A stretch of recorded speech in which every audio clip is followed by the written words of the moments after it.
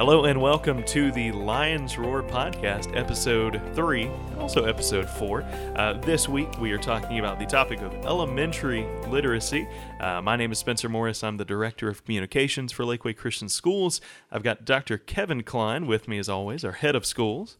Hey Spencer, so glad to be here. We are joined yet again by Dr. Reagan Long, the Principal for Cornerstone Christian Academy. Good morning, and thanks for doing a podcast on my favorite topic. Thank you for being on the podcast. I'm always impressed whenever someone is on the podcast and comes back. It's a small group because we're a young podcast, but I appreciate it.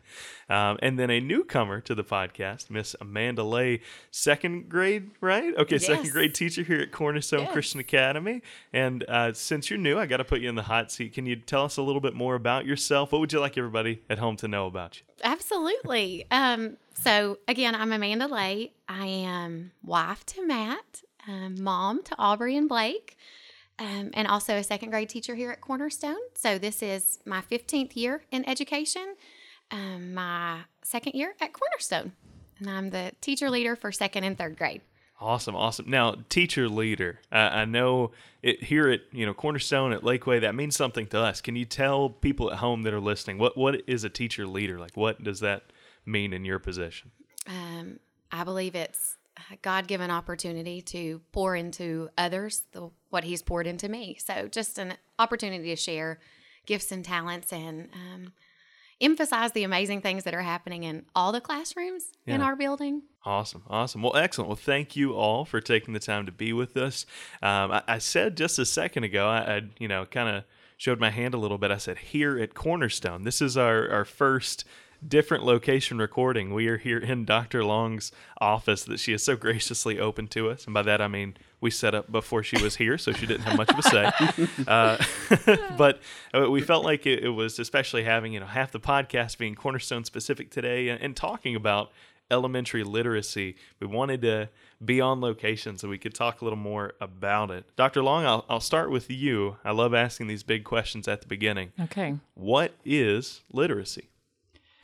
Well, Spencer, that is neither an easy or a short answer, but right. I'll do my best to summarize, and then hopefully we can dig into it, as the podcast goes on. But I would say that literacy is a very complex set of skills that tends to get oversimplified when we think about small children and small bodies. We think it's a simple process. Mostly because everybody around you knows how to read. And so you just kind of oversimplify the actual acquisition of those skills. But literacy in its complete nature is both an input and an output, and it includes both reading and writing. So we're talking about 4 processors. There's an orthographic processor, phonological processor, meaning processor, and context processor that all have to work together, both hemispheres of your brain, 4 different locations for these processors, sharing information, sending it back and forth, front to back, side to side. And so when you think about the complete picture of literacy, you're talking about an input of information, and then you're talking about an output of information. And so it's important to know that literacy is both reading, the intake of information, but that process is not complete until it comes back out of you. And so in school, we're getting most of that output of information through writing. So if you think about literacy as only reading, you're really only thinking about half of the process. You have to include that output of information. And so that can look a lot of different ways. When we talk about like graphemes and phonemes, for example, learning your letters and the sounds that they make. So you've got these graphic representations that we call letters.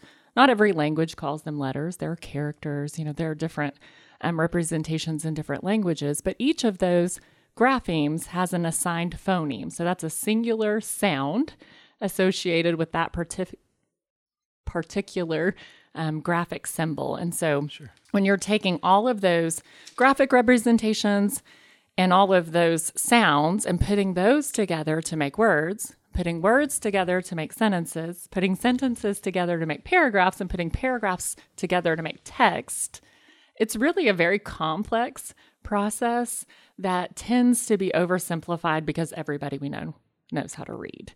And then when we want to measure whether or not you are intaking all of that correctly, it has to come back out of you. So then we're listening to you read, and we're also watching you apply those skills in your writing to see if you actually understand the patterns, if you understand the rules, if you understand the nature of all of those components of literacy. So that's a short answer to a very complex question you asked. It's a short but thorough. I appreciate that. And I appreciate you talking about the measurement aspect of it. Last week on the podcast, we talked about how in education in general, we are very focused on measurement, as well we should be. You know, you can't track growth without measurement. But what happens is the simplification that you mentioned. You know, we mistake the measurement itself for the progress and for the process, I feel like. Sure. And so if I can just say one more thing. Please. So I have this analogy that I use. Well, actually, I use lots of analogies, but I'm going to share 2 of them with you right now. So in order to learn anything, you have to make a new pathway in the brain. And so I tell people that if you think about the brain like a rainforest, because your brain is very dense, just Mine like is for sure. Yeah. Yeah. Yes. Of all the people in the room, I was thinking that very thing about you, Spencer. And so if you think about your brain like a dense rainforest, right? And you need to make a pathway through that rainforest in order to learn any new information. Even us as adults do the same thing. And so I tell people that you can think about students coming to school with either a bulldozer or a machete. Okay. And so some of our students take off, right? And they need to make a new pathway and learn something. And that seems to come very easily and very quickly. And so you think about them making the pathway like a bulldozer. But here's what I would tell you is even if all I bring to that path making process in a rainforest is a machete, if I am committed, if I am repetitive, if I am consistent, even if I have to hack away with my little machete at the path through the rainforest, at the end, whether I use a bulldozer or whether I use a machete, I will end up with that path. And so I might be a lot more sweaty. I might be a lot more tired. It might take a lot more time, but it's just a commitment to the consistency and repetitive nature of creating the pathway.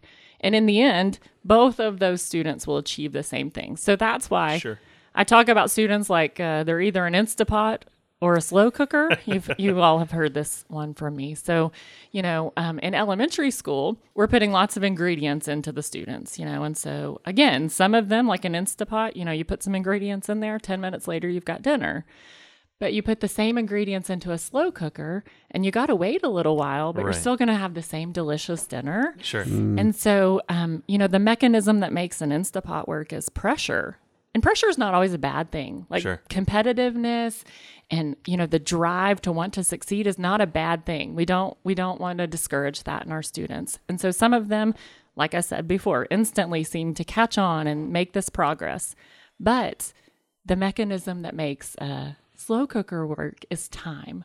And so if we're just putting those ingredients in and nurturing, you know, that love for literacy and that confidence and just the love for learning, then over a period of time, then we're still going to see the same results. And so I don't know about you, but all I really care about at the end of the day is, are we eating dinner or not? You know? Absolutely. And so those are just a couple of ways that I think if we look at students and think about their learning in those ways, it helps us to understand a very complex process that sometimes takes a little bit longer for some students, but at the end of that time, we're still coming to the same result. Absolutely. Yes. And I think also one of the privileges being here, which we'll speak to later, being a part of Lakeway Christian Schools and a piece of the literacy format is students accessing and gaining information and knowledge, but also teaching them to filter that through truth.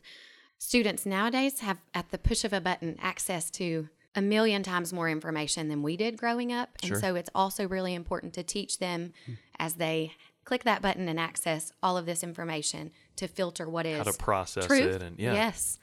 Absolutely. Well, thank you for that. I know, obviously, you know, tall order to kind of give a definition to something like that. And I appreciate, you know, both of you for giving us details there. Obviously, today we're talking about elementary literacy specifically and how we kind of parse down on that. I know it's a part of that definition, but Ms. Leigh, I'll start with you. How would you describe early literacy or elementary literacy specifically? I believe elementary literacy takes really two parts. In the K2 realm, we're really learning to read, whereas in the 3-5 realm, we're really reading to learn. The beautiful piece in this process here is really helping children identify and understanding as educators that they already have all the skills and the gifts and talents to be all of the things that God has called them to be. And so really embracing the fact that every child is an individual and that they are not a reading level. They are not a words Right. per minute category. So we really embrace every child's growth and success and progress. But again, I believe in the K2 realm, you're really learning to read. And in the 3-5 realm, we're teaching them to read to learn across the curriculum. I appreciate that. You talked about, Dr. Long, you like your analogies, and I'm the same way. They simplify things Yeah. to my self-admittedly dense brain. And so I appreciate you describing it that way. It goes back to our discussion on measurement and like how we look at things. To extend your metaphor a little bit there, Dr. Long, as a bulldozer kid myself back in the day, I would find that, kids that were machete learners around me, once I got past the test and I didn't need that path anymore and it started growing back over a little bit, those kids that were in the trenches, if you will, and macheted their way there, sometimes it would stick with them Yes. much longer, and that information would be more meaningful for them. Now, does that mean that I was a bad learner and they were a good one? No, but it speaks to what you're saying, Miss Lay, that it's an individual process or individual learners. And I agree with that idea of the retention of information. We want them to be able to access information correctly in their reading books and in their math books. But this is a everyday, all day in life. This spills over into everything that they do in life. So literacy doesn't just happen within the walls of our school.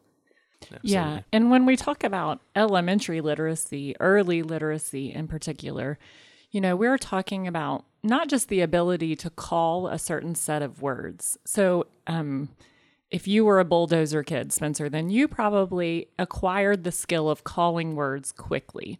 So I think it's important for all of our listeners to understand that being able to read, being a proficient reader, is not simply the ability to call a set of words that you see on a piece of paper. And so early literacy is a combination of knowing how to decode and blend, which means knowing how to take words apart by knowing the sounds that each of those letters make and then being able to put them back together. It's also the acquisition of a set of sight words. The English language is the most complicated language because letters don't follow rules. Rules change in the middle of words. It can be nonsensical to very literal-minded young children. And so you're talking about in child development, children who are very literal-minded, and then you present them with a language that doesn't follow its own rules and that can be nonsensical in several ways. And so it is important that they know what the graphemes and phonemes are. It is important that they know that some of them don't follow the rules, so they have to learn a set of sight words. But also, there's so much more to literacy than just being able to call words on paper. Yes. So there's this comprehension part of it that is so important, but there's also the ability to think deeply, to talk articulately about what we're reading. And so we're not just trying to go fast.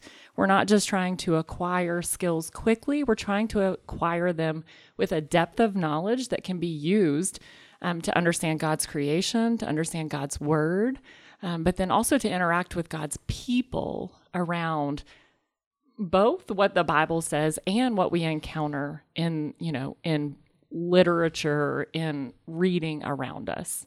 I appreciate you making that connection because that segues perfectly into my next question, actually. Great. Hopefully you'll have me back. You're doing a great job so Thanks, far. I Spencer. know we don't grade this, but I think you're killing it. But what I'm hearing when we talk about literacy is that, yes, it's a toolkit. Yes, it's a set of skills, but it isn't a hurdle to be overcome. It's something that becomes a part of you. So with that in mind, Dr. Long, what is the connection between literacy and development? for a student? I know you were kind of speaking to that a bit. Can you elaborate on that connection? Sure. So let me talk about this in a couple of ways, because I believe to the core of my being that people operate from their confidence. And so, when we talk about like a partnership with families, which is such a crucial thing to what we do here at Lakeway Christian Schools, but when we talk about development of our children, specifically around the area of literacy, then I would say that one of the most important components of that development is just a love of reading. And so, children naturally, I feel like, love for books to be read to them. They love the experience of reading. And so I could say for me in their development, one of the most important things is that the experiences around literacy are warm, that they are positive. So I tell parents, like, the most important thing you can do is pull them up into your lap, snuggle with them, make up silly voices to go along with the characters in a story. Just, if I say to a child, do you want to read a book? I want their face to come alive, with excitement about that. And I also tell parents, what the last thing that I would want you to do is to like, wrong, because it kills their confidence. And 100%. all of us work from a place of confidence. And so if our families are just encouraging and making it a beautiful, warm experience, and we are giving them the techniques and the skills that they need, and then we all are just taking a deep breath and giving them the time that they need to develop, while encouraging them, while modeling for them what prosodic reading sounds like. It's so important to their development, because once you've decided that you can't do something, convincing a small child who has decided that they can't, that they can, is one of the hardest things that we do in elementary school. But when they believe that they can, because Miss Leigh has already said, God said, I created you with a plan and purpose. I gave you all the gifts and talents and abilities that you need, and I will bring about the good work that I started in you. And that's all Him. None of that says Reagan Long will do this or Amanda Leigh will do this. God said He would do it, and He doesn't fail. And he doesn't promise and not, fulfill. And so we have this confidence in God that He made those promises to our students. Sure. So if we can just love them and we can just encourage them and give them confidence and give them the skills that they need in partnership with their families, we don't have a lot to worry about as far as, will they get there or not? Yeah, they will, because their God promised them that they will. And this gets me fired up. The success of children is overwhelming to watch, and just that transformation. I will tell you a story specifically. This year I sat down with a student at the beginning of the year to read, and the student's first response to me was, I can't. I'm a tier 2. Wait, they said And I that stopped Wow. right then, and we went and got God's word. And I said, sweet friend, the first thing we're going to do is go to the Bible and see what God says about you. And so I think one of the hindrances we have produced in education is assigning labels to children as readers. And then those labels, they become to own those. And that becomes what they see as their capability. And so it is so important that I tell my students all the time, for the rest of your life, I'm in your corner. They need to know that if anybody in this world believes in you, I do, right? And so a support system and building that confidence at home as well, building the confidence of the parents that you are fully equipped to help your child learn to read. You are their very first teacher. Confidence is such a pivotal piece in the literacy process. Absolutely. As an educator, you want to model behavior in just about everything you do. There's not really a time you get to turn it off, and that includes for parents in this situation. Yeah. And we talk a lot too about like the behaviors of a particular discipline. So if I am a reader, and I am, and we talked the last time that I was on here, and you said leaders are readers, and so I have remembered that. But if I am a reader, right, what behaviors do a reader have? A reader has a personal library. I have a library of books at my home. Yeah. So it's important for our students to have a library. readers have relationships around books. And so, maybe they're in book clubs. Maybe they just talk to their friends about the books that they're reading. And then, the connection for us is, do you go to Sunday school and talk with people about a particular book that you're reading? That's called the Bible. That was like a little segue there. But do you have that relationship around a book with, people faith-based? And you do, and I do too. And so there are behaviors around reading that we also want our students to know, because that is a long-term practice that we want them to keep up, not just something that they have to do because it's an assignment at school, but because we want them to adopt this discipline as something that's valuable to them over the long term, not just something to get them through or to get a certain grade, but to create a pattern of behavior that they need to be successful for the rest of their life. Because like you said, they need to read, right? Sure. Because that's an important just behavior for us as successful people, but also they need to read the Bible. And then they need to be able to talk to people about it, apply what it's saying to their life, think critically about it. All of those really important behaviors that all readers have.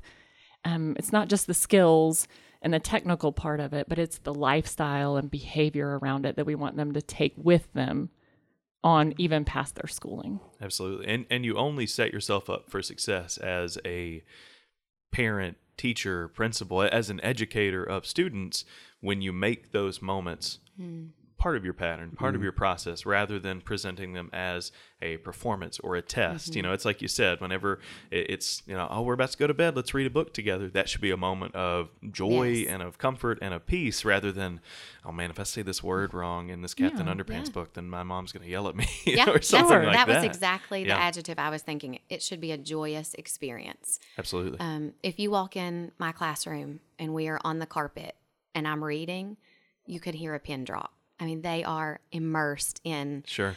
I had a parent say to me that she was reading the same book to her child that we are reading in class, and the child said, "Oh, but you have to read it like Mrs. Lay reads it." It's important that we're modeling that it is a joyous experience, and that we're teaching them how to input that information and apply their own knowledge to it, to derive their own meaning from it, and to be able to conversate about it. But it should be as a joyous experience, and they should see us as educators and their parents modeling it. And I think that's a really important piece. If our students aren't seeing us read, if our students aren't seeing their parents read, it should be Why would they? A modeled behavior. Yeah, I mean, I think that is really good. That I've just been quiet and just listening and taking it all in, and you can just hear the joy and the passion in your all's voice as you talk about that.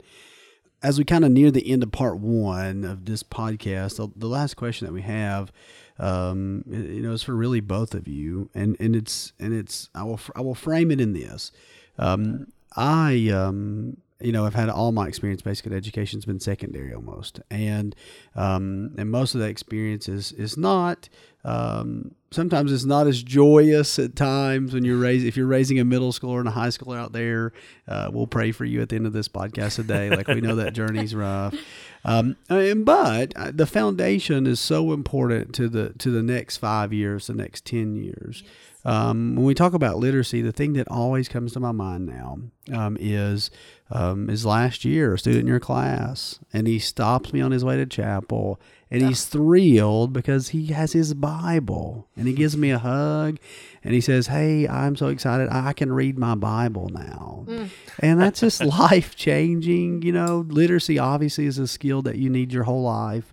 But if we do anchor ourselves as believers, there's no greater gift we can give than the ability to access what God says about us and what He wants for our life and how we grow closer to Him. Like, there's no greater gift than that. And so really, you've talked a lot about this already, but if I said, hey, what is your 1 minute, 2 minute, 10 minutes, Bill, on what is Cornerstone's literacy strategy? Pre-K 5, what's your foundational beliefs? Dr. Long, you can start, and Miss Lay, if you'll kind of like wrap that up kind of as we close out part one of this podcast. Yeah, so you kind of gave away the beginning of my stump speech, but I say all of the time, right, that what it gets me up in the morning to talk about teaching kids to read, because giving them the skills that they need to access the greatest love letter ever written to them, the thing that will speak truth into the hardest situations of their life, the thing that they can go back to and depend on, is a reason to get up in the morning and be excited about what you do. And so I would say for us, literacy development, for me, is always going to include both camps that literacy can kind of be seen as settling in. And so there's a pendulum swing in education that goes back and forth between phonics and whole language. And we could debate that on another podcast. But I would say that for me, it always has to be both. Absolutely. They have to know how to manipulate sounds, graphemes, phonemes. They have to know how to do all of that so that they can decode and blend.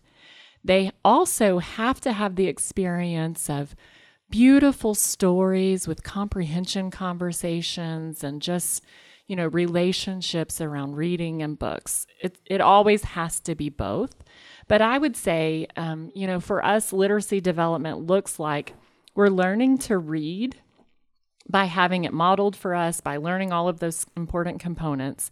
And then we are taking that ability to read to our novel studies, and we are looking at the content of those novels written by humans, and we are looking at the content of the Bible written by God, and we are saying, in what ways do these line up and reinforce what we read in the Bible? Yeah. And in what ways do these contradict and show us, the brokenness of humanity, but also the constant hope of our redemption and our Redeemer. And so, that's how I would summarize literacy, although, Spencer, I could talk from now until retirement about this particular topic. I think that's such a beautiful summary. In our classroom, we have a general phrase: how can we look at this through God's truth? And this can be substituted with this math strategy, this book, this theme, this element, truly teaching children to look at the world, whatever they're experiencing, through the lens of God's Word. And so one of the beautiful pieces that we're privileged to do here is do all of that through God's Word. So we're not practicing those phoneme manipulation and those kind of things in isolation. Right. It's cumulative. So, for instance, this week and the past week, we're studying text features. So we took a passage from the Bible and we found the text features that we had been studying in God's Word. Then in chapel for the next 5 weeks, they're actually using labels to label portions in their Bible so that they can share the gospel plan with others quickly.